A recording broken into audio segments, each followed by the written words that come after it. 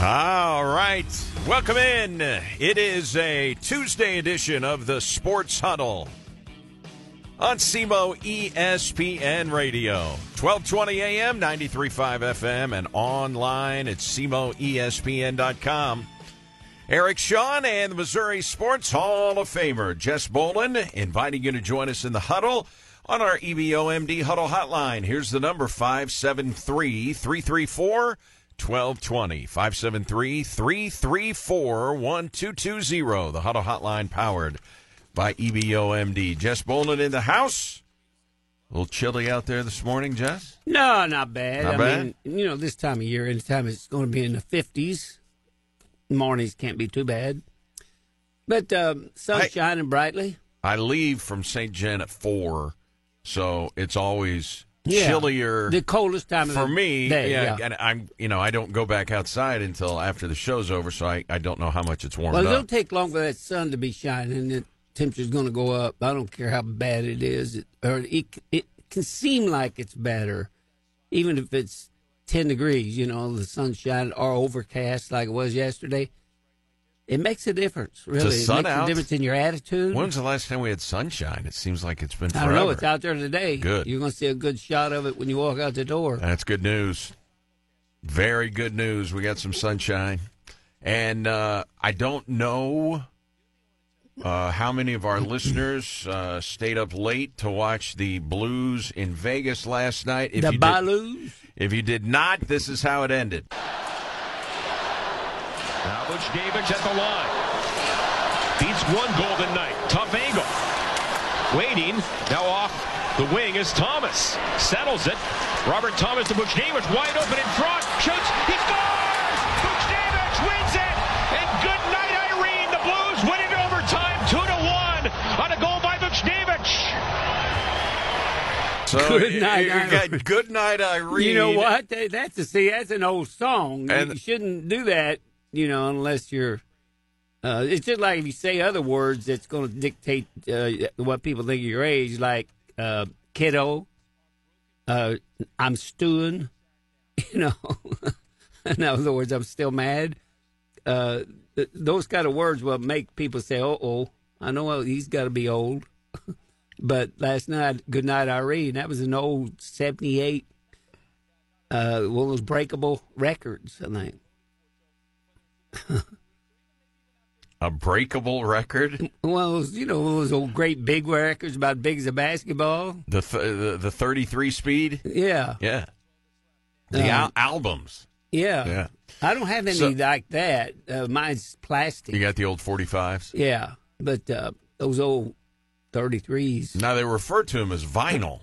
The kids these days, it's come back. I mean, my daughter Chloe, she's got a bunch of records that I bought. Yeah, a lot of people that's never had the opportunity to listen to some of that music way back, Bing Crosby, some of those singers, they have a tendency to like them. Well, just like everybody else did back in the day, I think Bing Crosby probably had the smoothest voice of any singer I ever heard, and even better, even smoother than Jimmy Durante. Oh God! Well, I think if you check it out, "White Christmas" by Bing Crosby might be the number one seller. One of the most played songs of all time. I think it's number one seller ever, and I could be wrong, which I am half the time at least. Well, I think I'm wrong more than half the time, but it's not from a lack of effort. I try. So if you were watching the game, you got Good Night, Irene, and then, of course, if you were listening to the game, you got Chris Kerber and you got Bring Out the Zamboni. So you got you've got stocked play-by-play lines either way you go. Yeah.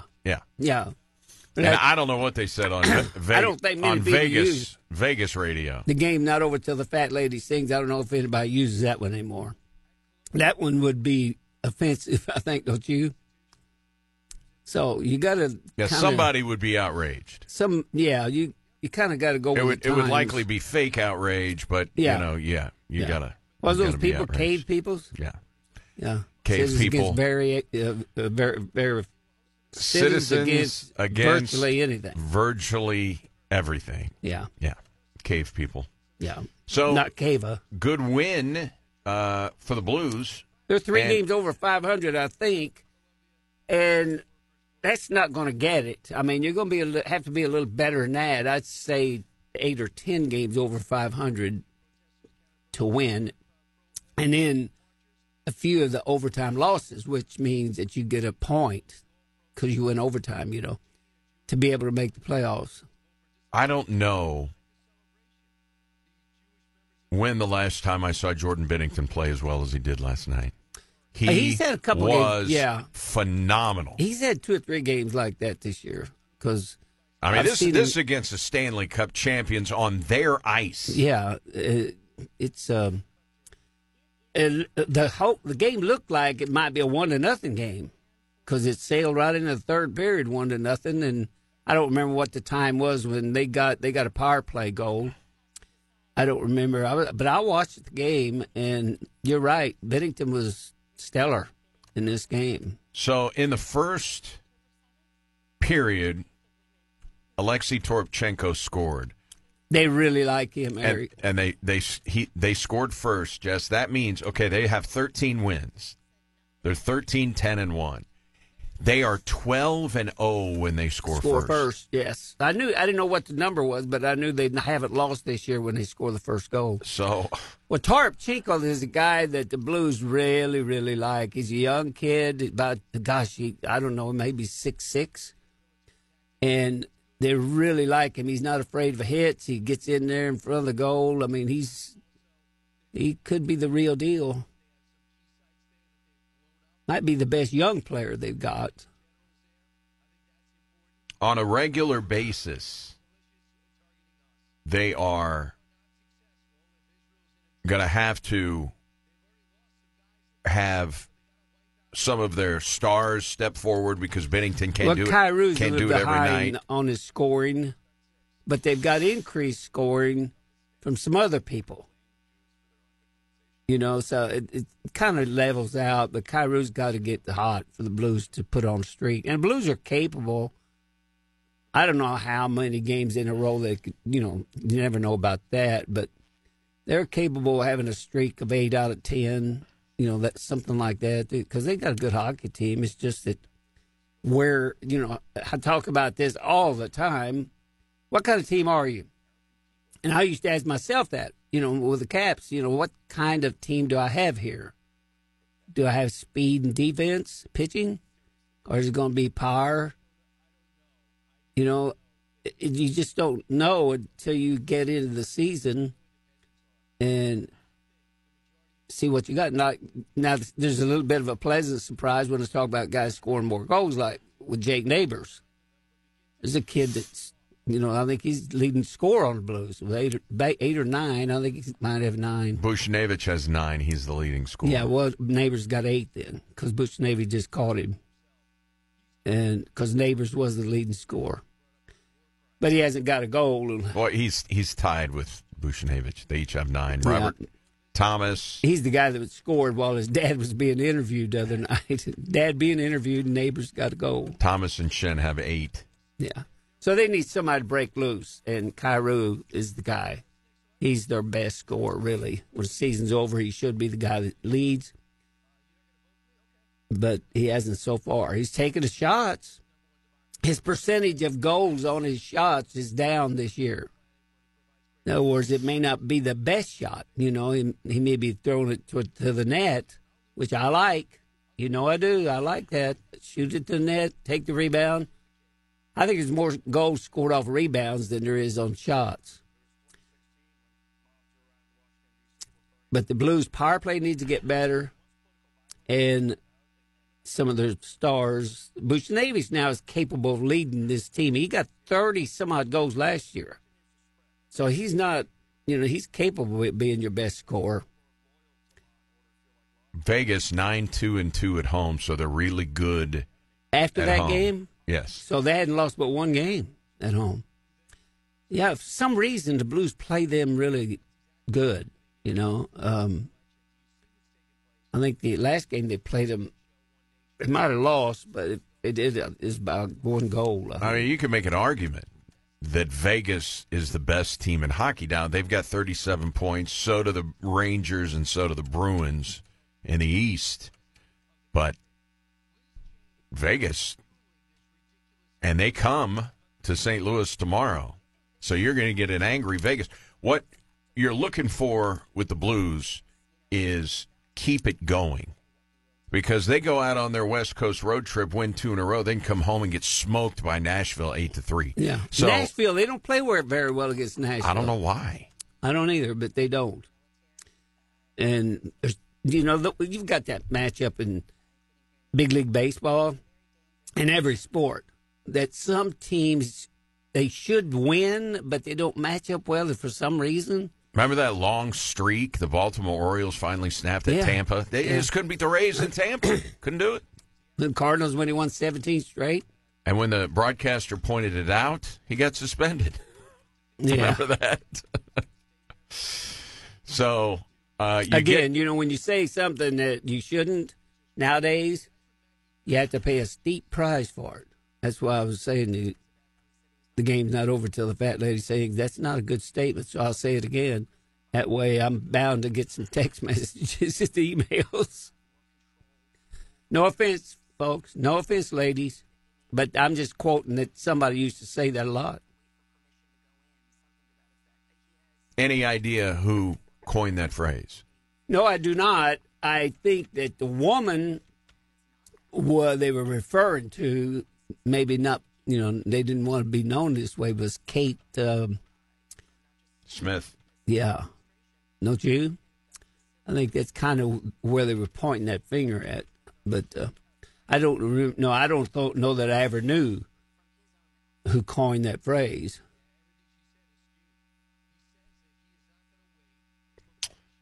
According to this, and of course, everything is accurate on the internet. We will certainly agree to that, right?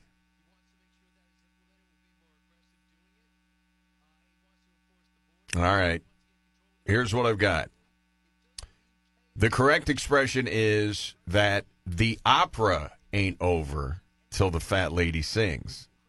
It is said this expression was first used by a sports writer, Dan Cook, writing for the San Antonio News-Express right around the year 1976. It ain't over till the fat lady sings, referring to the opera. Something similar to that to a specific guy once. Jeff Lottie. Do you remember him? He Yes. pitched for the Cardinals. Well, Jeff Lottie was a personal friend of mine, and we ate dinner together at Joey O'Brien's in St. Louis and stuff. And he had a great sense of humor. But he was a relief pitcher for the Cardinals, had no wins.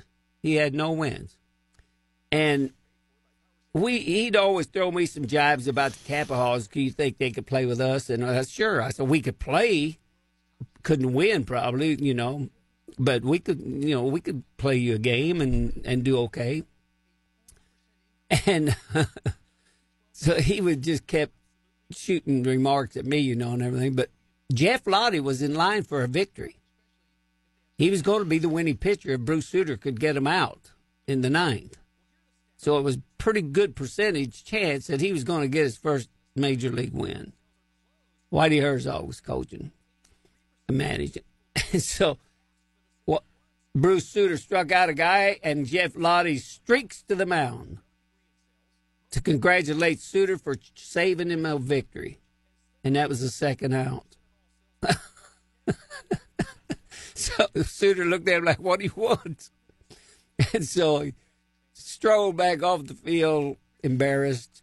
And then, me, I had to say, Jeff, when the last out is made in St. Louis, they play organ music.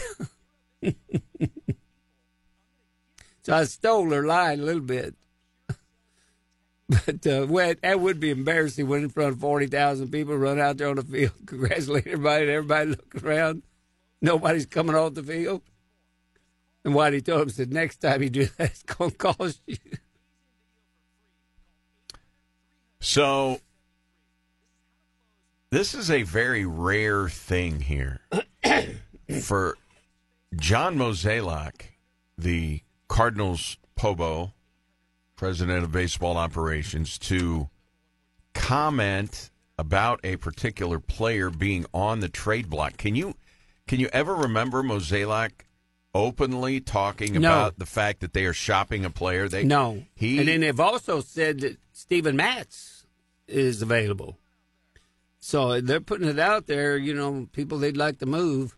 The bad thing about that is if you don't trade them, you don't get the right deal or whatever. And then I think it should be embarrassing that you made that statement if you're going to try to get them to play ball for you now. But he did, that. I guess he made that statement. He's getting credit for it. He made the statement.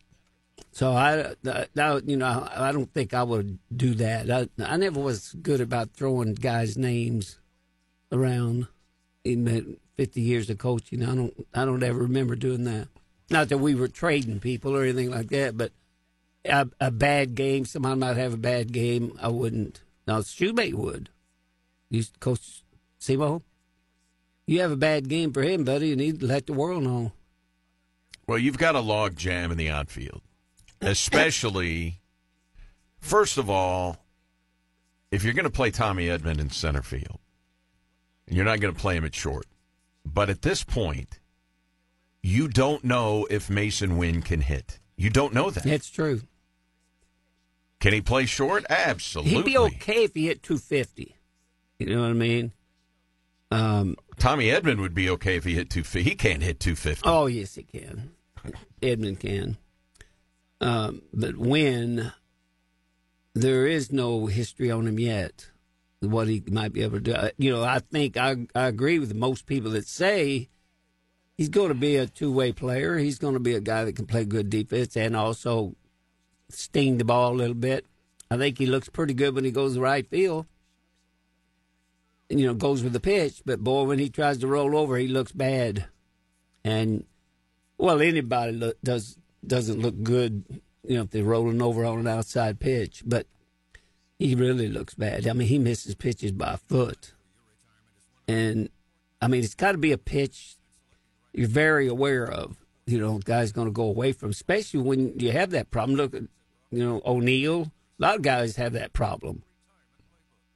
So right now in your outfield, it is Lars Nootbaar, Tommy Edman, Jordan Walker, Dylan Carlson, Richie Palacios. I liked him. And Tyler O'Neill. I like Palacios. So that is what you call an old-fashioned log jam. Well, you usually go with 4 outfielders for sure, maybe 5. If the Cardinals went with these outfielders, the 2 extra guys would be, since Edman is the guy that really his first choice is in infield, or first professional part of his life has been infield. So you could count him as a two-way player. I think the Cardinals are planning for him to be the center fielder. Well, they're going in, yeah. You don't know what's going to happen. What if Wynn goes 0 for 50? That's what I mean. Then he's got to go down. But if you keep O'Neill as a swing man, and you still got 5, you got 5 outfielders, I'll keep Dylan Carlson over O'Neill any day. If you want to go with, say, a couple extra Palacios and Dylan Carlson, I'd rather have that any day as I would getting rid of Carlson. And I'm not so sure I wouldn't rather have Palacios than O'Neill. O'Neill just, to me, I'd move him any way I could. He's just not going to be available. And I don't think it's his fault. He's so tightly wound with that body. He's going to pull something. Talked about it a long time ago about a guy like that's got to do maybe a third more workouts to get ready than a guy like you or me. Maybe, well, I will take me for the whole day to get ready to play an inning. But what I'm saying is he just got to do a lot more to get warmed up and your muscles expand, where they're real flexible. And then you can have an inning where you're sitting in the dugout and maybe you get 3 or 4 or 5 runs and you're sitting in there and it's maybe a cold day, maybe a little rain or mist and everything, just one of them dreary days. And O'Neill sits in there and now he's losing it as far as the flexibility. And he goes out there tightly wound again and all at once he's running. And then he needs to stretch between innings. He's susceptible to that, though, more than Edmund. He only played Carlson. in 71 games last year. Now he's got the speed, he's got the power, he's got an accurate throwing arm. Well, he's a 5-tool player. Do you know if he's healthy? You know what the biggest ability is? His disability? His biggest. Is that what you said? Ability. Best ability. Yes. Yeah.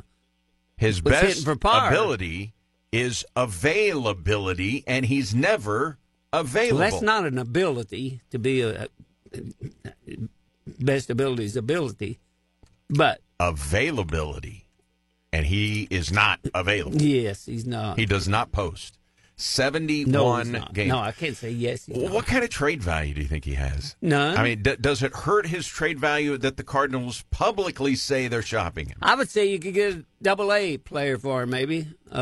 Maybe a really good prospect, but he'd be in Double-A or A-ball.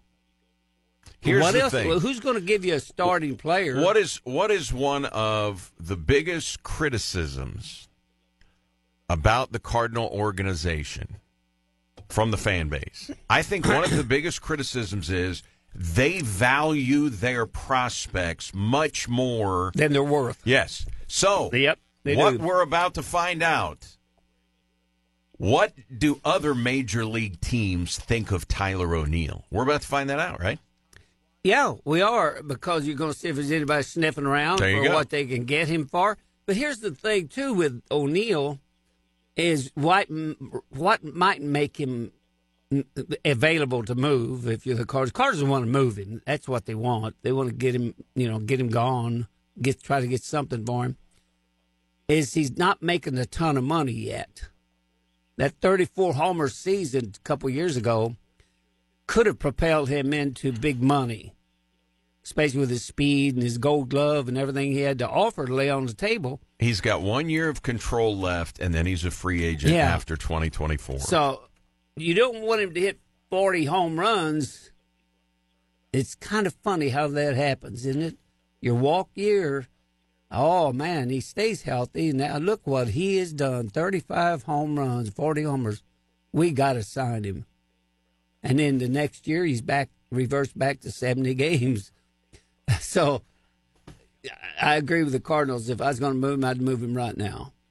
If he does well next year, good for him. You don't want him to fail. You want to see him do well and have a good career. But somewhere else, because he's not, I don't think he'll be a Rosarina. I was just going to say, in the back of your mind as a Cardinal fan, you may not want the Cardinals to keep O'Neill, but in the back of your mind, are you thinking, watch us move him, and he turns into blossom. A Dallas Perez or Randy Arozarena? Well, the big difference between them three, though, Garcia and Rosarina fit in one category, and O'Neill fits in another. They've got three or 4 years of major league experience to base on O'Neill, where they didn't with Rosarina or Garcia at all. They never put them in the big leagues except a token single game or pinch hit role for one game. So they didn't really have any history on those two guys. But they got a lot of history on O'Neill. And I agree with the Cards. Move him. And now they got to be satisfied with what somebody will give them. It's going to be one of them deals. Here's what we'll give you. Take it or leave it. I think that's the way they'll have to deal with him. To me, and, you can extol his track record.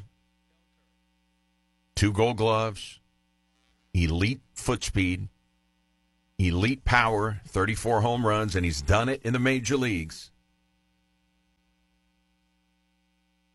But in terms of trade value, Jess, you may have to package somebody with him in order to get any kind of a return. Well, there's rumors the Cards are interested in Jordan Hicks, bringing him back, and actually Montgomery. Probably won't get either one of them. But if they're going to try to get a guy like Logan Gilbert or somebody like that, maybe you could get somebody to take him, go back to the place he left. John Mozeliak, one of his other quotes, we need 3 starting pitchers. He said that before last season ended, right? I think he does, too. Well, he's going to expand to the media that he's gotten 3 starting pitchers. Yeah, he has. But you got a couple guys there that's 36, 37 years old, don't you? And Lynn and Gibson's 36, yeah. and Lynn turns 37. So I think you need another guy that's under 30 to be a starting pitcher. Because I don't know if Lynn, you never know when a pitcher's it's just going to collapse. And I think with those two, I would probably say Gilbert. I'm not Gilbert, but Gibson would be the guy that would hang on with a good season more than Lance Lynn. I think Lance Lynn is approaching his end of his career. Now I know he did well with the Dodgers, and he was 72 with the Dodgers, I think. But he gives up so many home runs. Now Bush will help him because it's not an easy place to hit homers, but he's still going to give up 30, 35 if he pitches all year. So I would rather see somebody else in that role. I'd rather see Michael Walker in that role and Lance Lynn not, if it's my team. And Walker could be gotten for the same money, I'll bet. Somewhere near that. Didn't Walker make about 7 this past year? And Lynn's going to make 11? You might have got Walker to, even if it's just a 1-year contract. But evidently, they are not interested in him. I've never heard any rumors about Walker coming to the Cards. Have you? I've heard Jordan Hicks, maybe Montgomery. They won't get Montgomery. Didn't you say that Montgomery's, who did you say that his agent is? Boris? I believe his agent is Scott Boras. Well, they won't get him then. Best chance Cardinals had of keeping him was when they first got him, renegotiate another 2 or 3 years on his contract. But no, they didn't do that. So I would like to see him get another starter because I'd see one of them collapsing in that rotation. Boras is Jordan Montgomery's agent. Well, then I would rule him out, wouldn't you? Can't see it happening. Now, they've had guys that Boras was his agent. I think J.D. Drew's agent was Boras. But that was a long time ago. Kyle Loesch's agent, Boras? It might have been. I don't remember.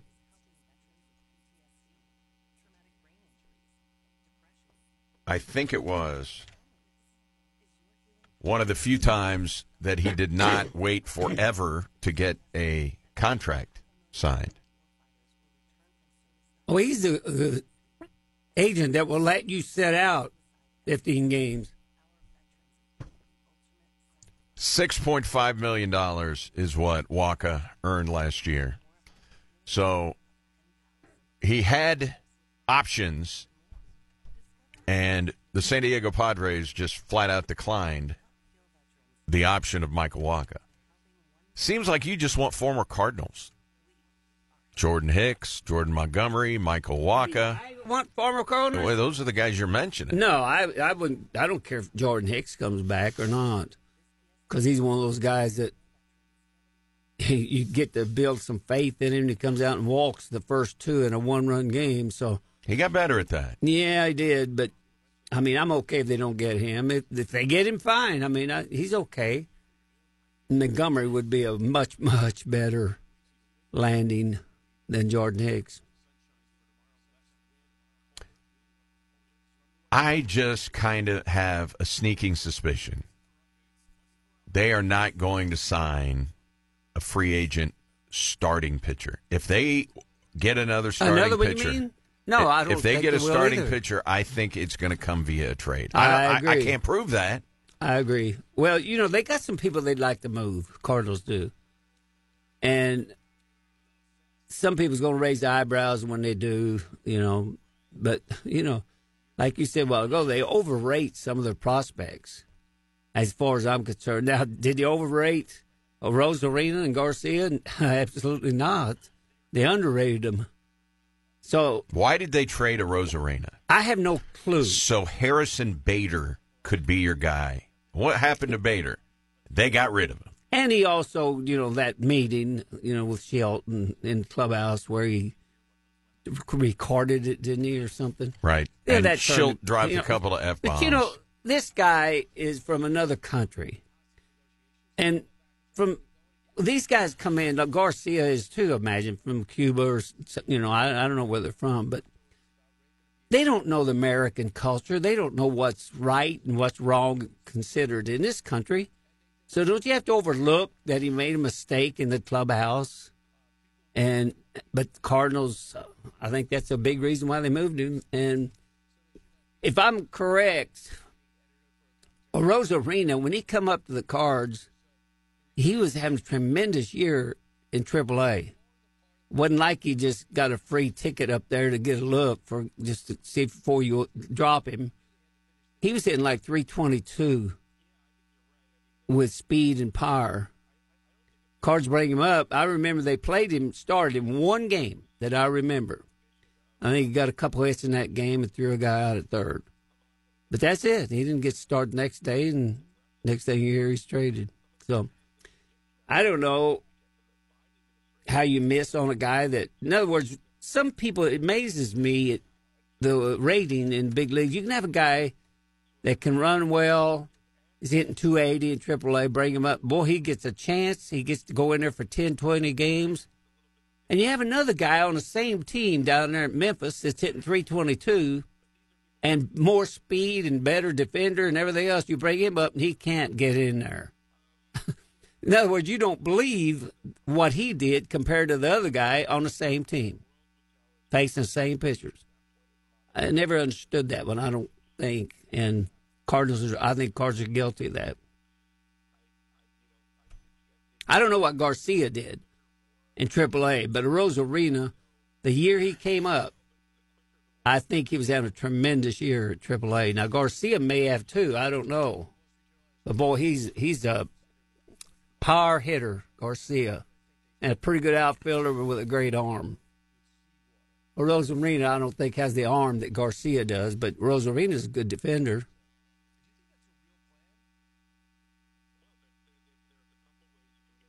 But I agree that the Cards will trade for another pitcher. Now, whether it be a guy can go in rotation or a relief pitcher, don't know. But they still need more work done on the pitching staff. And let's start with a new pitching coach also. Speaking of coaches, the Cardinals have entered into an agreement with Yadier Molina. Now, Molina, upon doing an interview just a few days ago, referred to his billet with the Cardinals as a special advisor, meaning he'll show up for spring training. John Mozeliak addressed this yesterday, that he has the flexibility to go home to Puerto Rico and be with his family. So they are not bringing him on a full-time basis. What is the deal? I think the deal is Molina. Molina made a statement, I think, I don't know whether I heard the MLB or what, but that it was personal reasons. So maybe his family, his family needs him worse than the Cardinals do, but he also made the statement he would like to manage. So let's give Marmol one more year and give Yachty a shot. Or let's just go Yachty now. An undefined role is how John Mozeliak explained it. And Molina referred to being a special advisor. But those words did not come out of Mozeliak's mouth. Those came from Molina. Yeah, I think they got an agreement that Molina's going to join the Cardinals. I think whether it's full-time this year or next, I could see Molina being the Cardinal manager. Couldn't you? Marmol stumbles.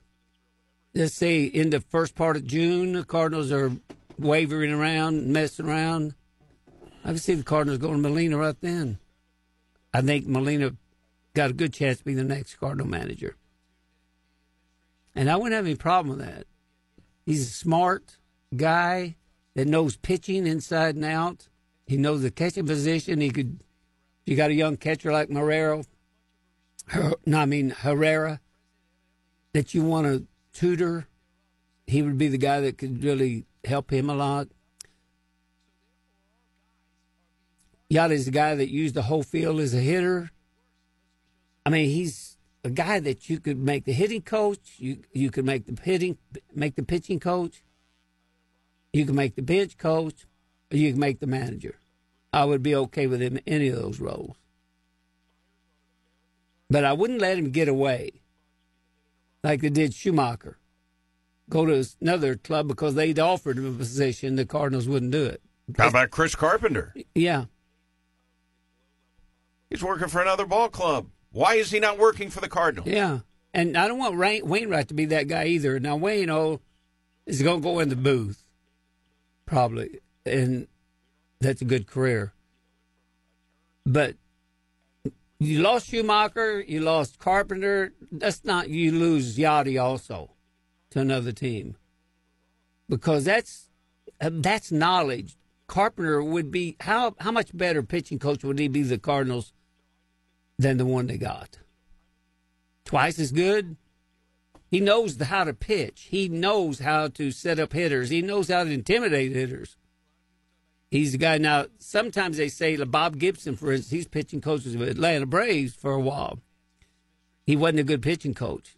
He couldn't relate to why people couldn't do this. And that's why big league stars usually don't make good managers. The guys that it came easy to, like Barry Bonds, it came easy to him. Step in the batter's box, do what he did. They can't understand how somebody else can be struggling. And, it just, something there. Most managers, good managers, are ex-catchers. You don't see a lot of pitchers that's managers in big leagues either. But Bud Black, is there anybody but him? The major league pitcher that's a manager? I just can't think of him. You can think a lot of catchers, position players, but and superstars don't make good managers. It's that guy that has to file his spikes, has to scratch and claw to get in the lineup, has to do everything he can to hit 280. That's the guy that makes a good manager. Schumacher fits that role. Part-time player, had to move in on the infield. He knows what it is to do the extra work to stay in the big leagues. And those guys make good managers. Well, if you're Yadier Molina, he's a former pitcher. Where did he pitch at? Legion Ball? He pitched an inning 2 years ago. Oh, yeah. So did Albert. Don't you remember? He's a major league pitcher. Yes, I remember. So the way that it's phrased with Molina's role, Katie Wu reported this, that Yachty will be part of the Cards organization next year. John Mozeliak said that's the case, but his actual role is not finalized. Yachty will not be on the major league coaching staff full-time as he has family priorities in Puerto Rico. Yeah, that's kind of what I was talking about. Kind of vague. Yeah, that's kind of what I was talking about when it's personal reasons. And when you talk about former catchers making good managers or just being managers, obviously Bruce Bochy is the one that comes to mind, but a former catcher named Jim Leland, Jess, was just elected to the Baseball Hall of Fame. I remember Sochi, the Dodgers. Mike Scioscia. There's one more, too. I was trying to think of the one that called for Houston. Mike Matheny. Mike Matheny, and also the one that called for Houston at the same time. Brad Ausmus. Ausmus. And he managed it somewhere? He did manage. He might got managed. fired. Yeah, he got. I think he got fired with the. But I'd say if I had to guess Tiger. what position manages most in the major leagues, I'd say catcher would have to be one of them that you mentioned. Yeah, Jim Leland's going in the Hall of Fame, and I'm sure Tony La Russa's happy because that's one of his best friends, and that's one of the people that La Russa always looked up to and said he would call him, to get a little advice and this and that. So everybody needs somebody that you trust and is always looking out for your welfare. And I think Jim Leland was that kind of guy, mentor type of guy to La Russa. And Jim Leland had a pretty good major league career managing. Over 1,700 wins, a World Series with the Marlins. He was voted in by the for the contemporary era. Here is Leland after he found out he's a Hall of Famer.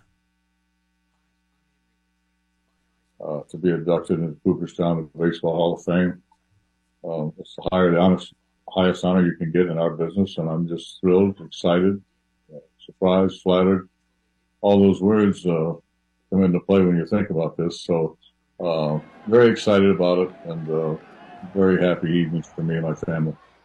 Do you, now, from what we understand, he has not decided what insignia will be on his cap, but he may go. He's got a few. He may go the Tony La Russa route and just have a blank hat.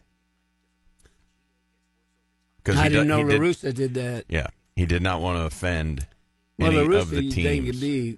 It could be Oakland, it could be the White Sox, it could be the Cardinals. I don't know about Leland. I know he managed the Pirates. Gosh, I can't think of all the teams. Pirates, Marlins, Tigers. Okay, I knew he managed the Tigers, but I didn't remember. And he was Marlins. a special advisor with the St. Louis Cardinals. Yeah, I remember that. So he actually did draw a paycheck from the Cardinals. So Leland, Jess, on the plaque, if he does not have a logo on it, will he be the first member of the Hall of Fame to have a cigarette on his plaque? He would go down in the tunnel and fire up darts during games. I imagine there's Ever a lot of seen guys any camera that shots of him firing up a dart in the tunnel in the dugout? Yeah. I don't know. There's probably a lot of guys that did that, but he's known for doing it. So I'm glad Jim Leland got in. I am too. I've always liked He's a good Leland. guy. He's a good man, well respected by athletes. You can go, when you talk about managers or basketball coaches, college football coaches, or whatever, if the players really like that person, usually it's both things or one or two things. They either respect him as what he knows about the game, or they really like him as a person, and knowing that, he may not know as much about the game as somebody else they know, but it's got probably one of those two things. Now, it's great if they like you and also respect you for what you know, which a lot of guys get that kind of respect. Doc Yowley, my old baseball coach here in town, he's got that kind of respect. Kids always liked him, and they respected him for what he knew about the game. And so, but not a lot of guys have that in big leagues or anywhere.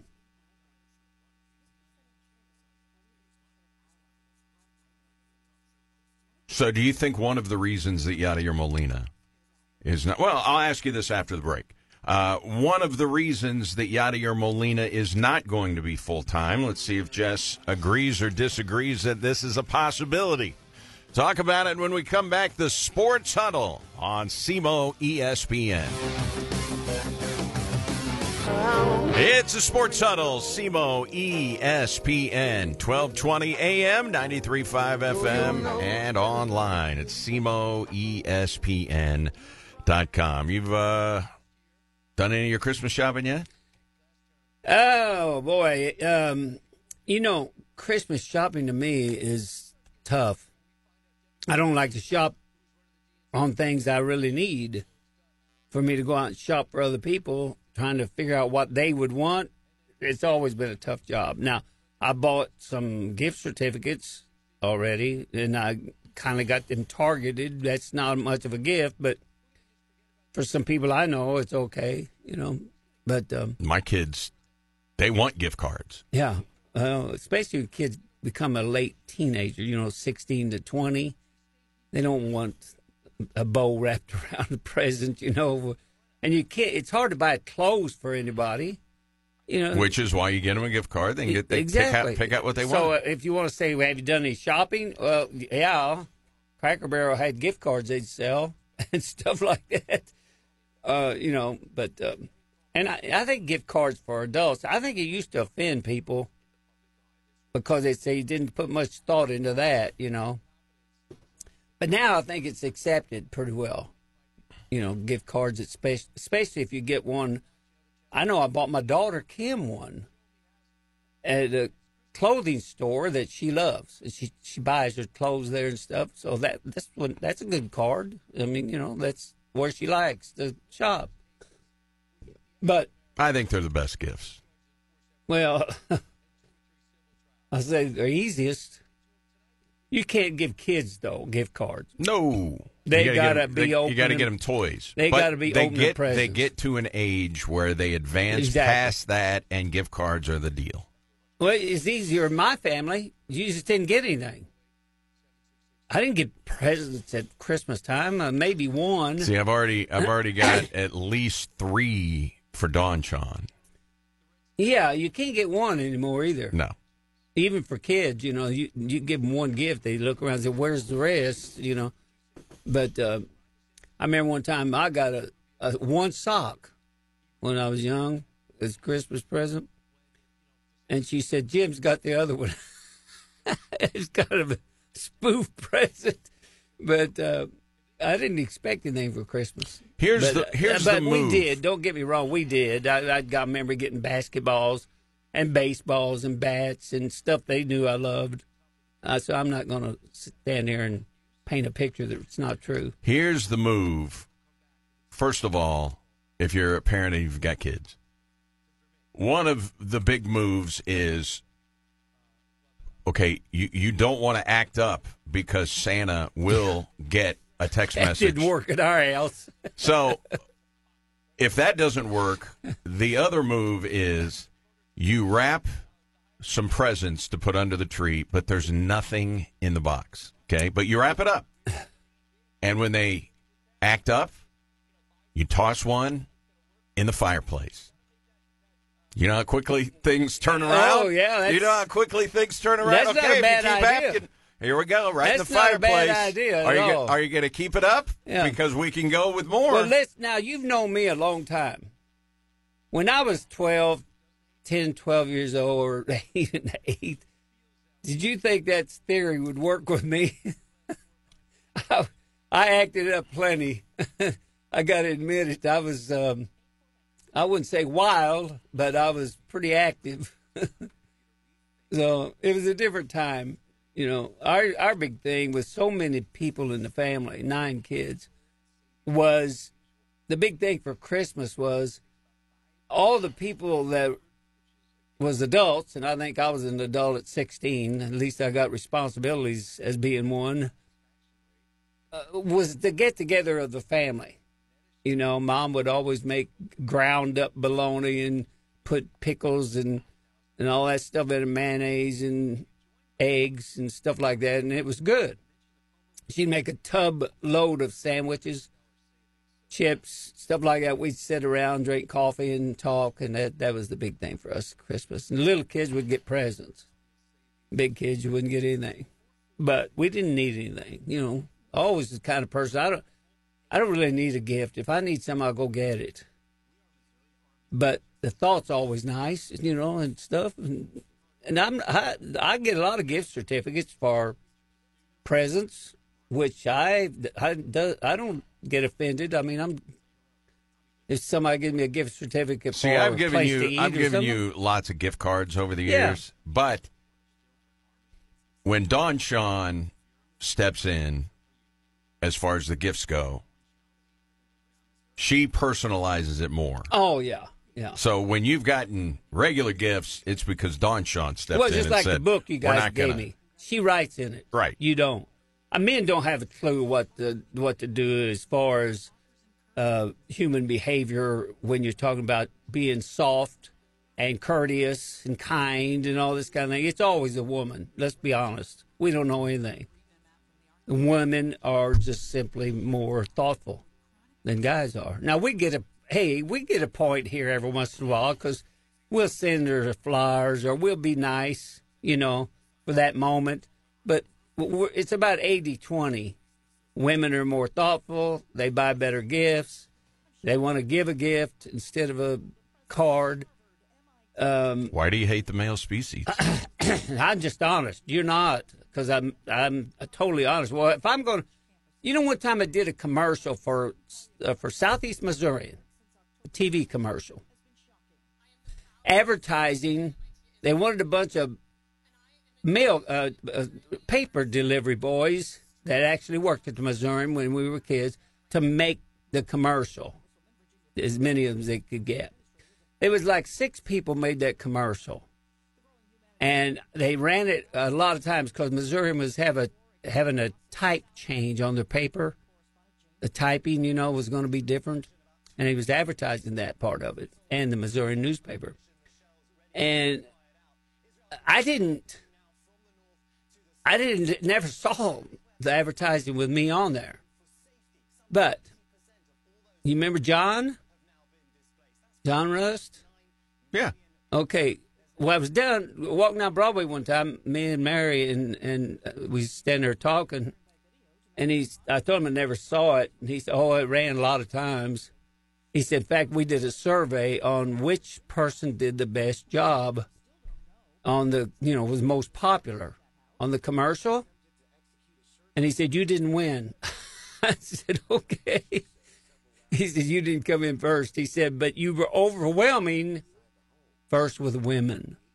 I said, well, then I won. I don't care what a guy thinks. Give me what a woman thinks.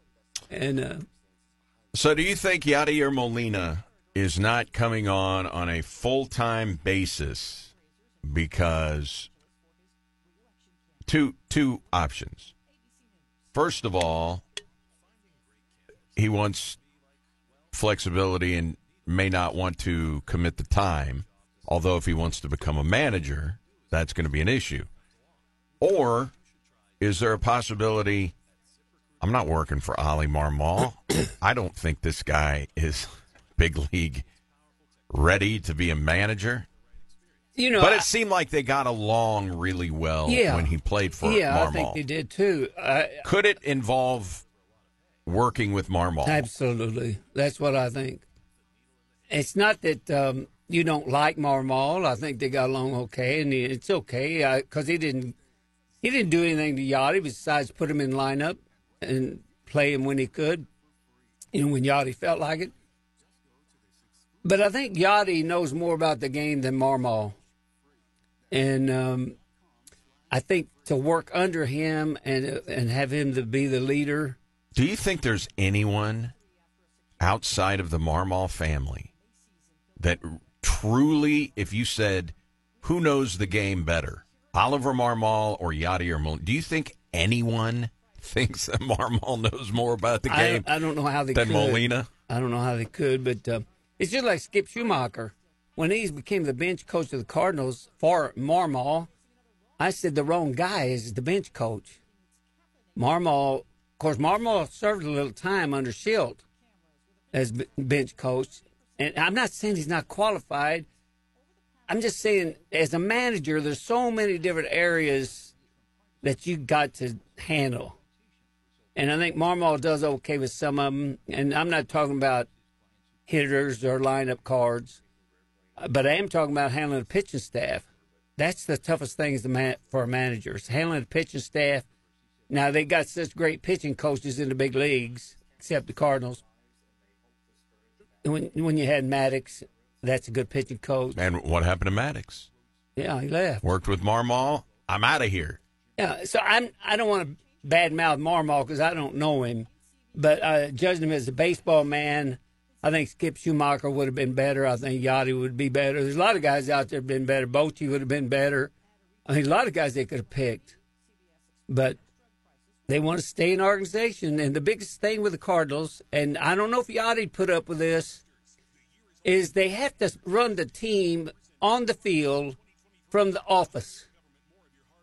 I know I wouldn't be good with the Cardinals because I tell you, I think I know the game. And if I was managing the Cardinals and Mozeliak come down there and told me who I had to put in the lineup and give me a little batting order, I'd say, you know what? You got a job and I got a job. When they come on this field, I'm the guy. Because I'm going to get fired for things I do. That's going to be the ending of this story. When Mozeliak took over,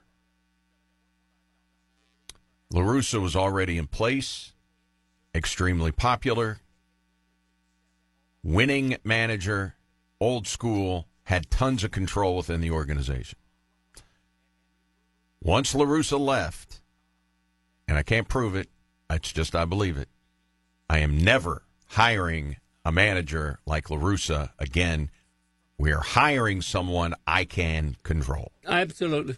I agree with that 100%. Because he could not control. No, you're not going to control him. La Russa. You couldn't control Bochy. The only thing that he could control was like when he traded Chris Duncan, because La Russa kept putting Duncan in the lineup, and finally Mozeliak just took him away. Yeah. Because Mozeliak had the conversation with La Russa. Why are you playing Duncan incessantly? And so he traded him. I think you have. And it angered La Russa. As a GM, though, you have that right to ask a manager, why is he in the lineup all the time? Now, Duncan, let's be honest, he did hit 22 home runs one year. But he was a gazelle out in the outfield. You never knew if he could catch a pop fly hit right to him. He was terrible. One of the worst outfielders I ever saw in my life.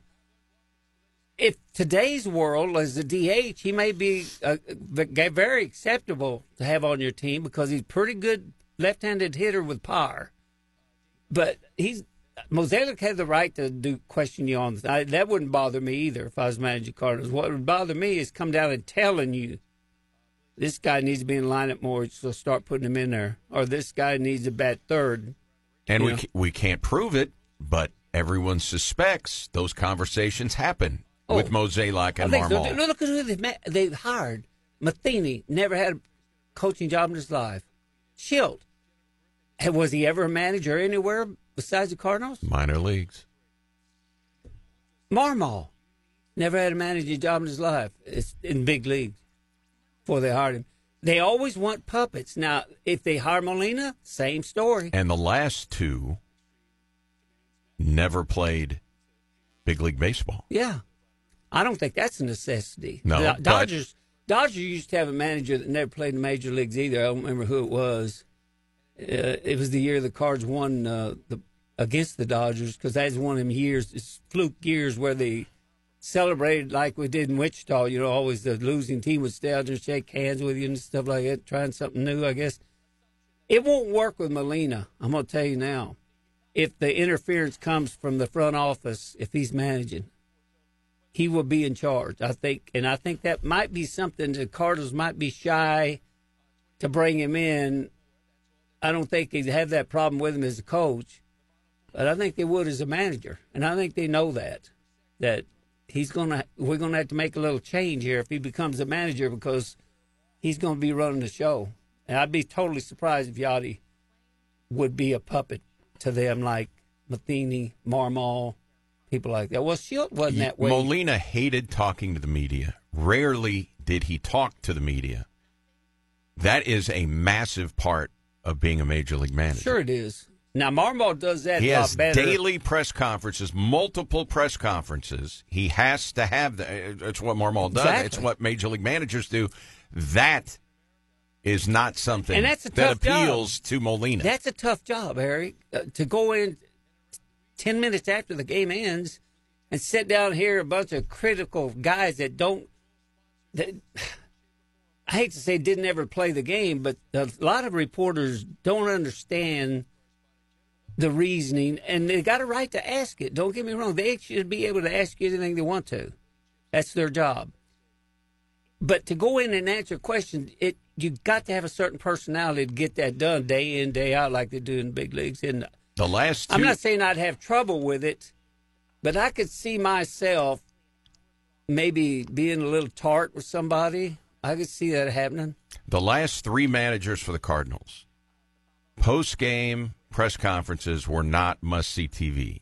When La Russa was the manager, it was must-see TV. Remember when Bernie Miklasz got up out of his chair? It was must-see Bernie TV. about had enough of Tony La Russa's sarcasm. And I didn't like Tony La Russa's post-game interviews either, as far as... He was very condescending to the media. Yes, he was. All right, Jess, hello to the lovely and talented Dawn Shawn. She's tuned into the Sports Huddle today. She's got a day off today. So. Well, hello to her. Hope she has a great day. She deserves it. Those people on the front lines, and she was, during the COVID, man, it was a tough time for all of us, and they were the people that did the most. So, I want to say hi to my girls, too, down in Texas. Michelle, Columbia, Kim, Jackson, Jess, and Tom. They're my 4 young'uns, and I love them dearly. How about this one at the end of the day? You know how I feel about kindness. You can go out there and be kind to anybody. What wisdom can you find that is greater than kindness? Jean Rousseau wrote that, not me, but she wrote it. I could have wrote that because that's the way I feel. Be kind to somebody. Make somebody smile today. Jess, reconvene tomorrow? That's hump day. So All I right. guess we'll give it a shot. We'll be here for hump day. SEMO basketball tomorrow. Women on the road, men at home. We'll talk more about it tomorrow. Stay tuned. Greeny is up next. Enjoy your Tuesday, everybody.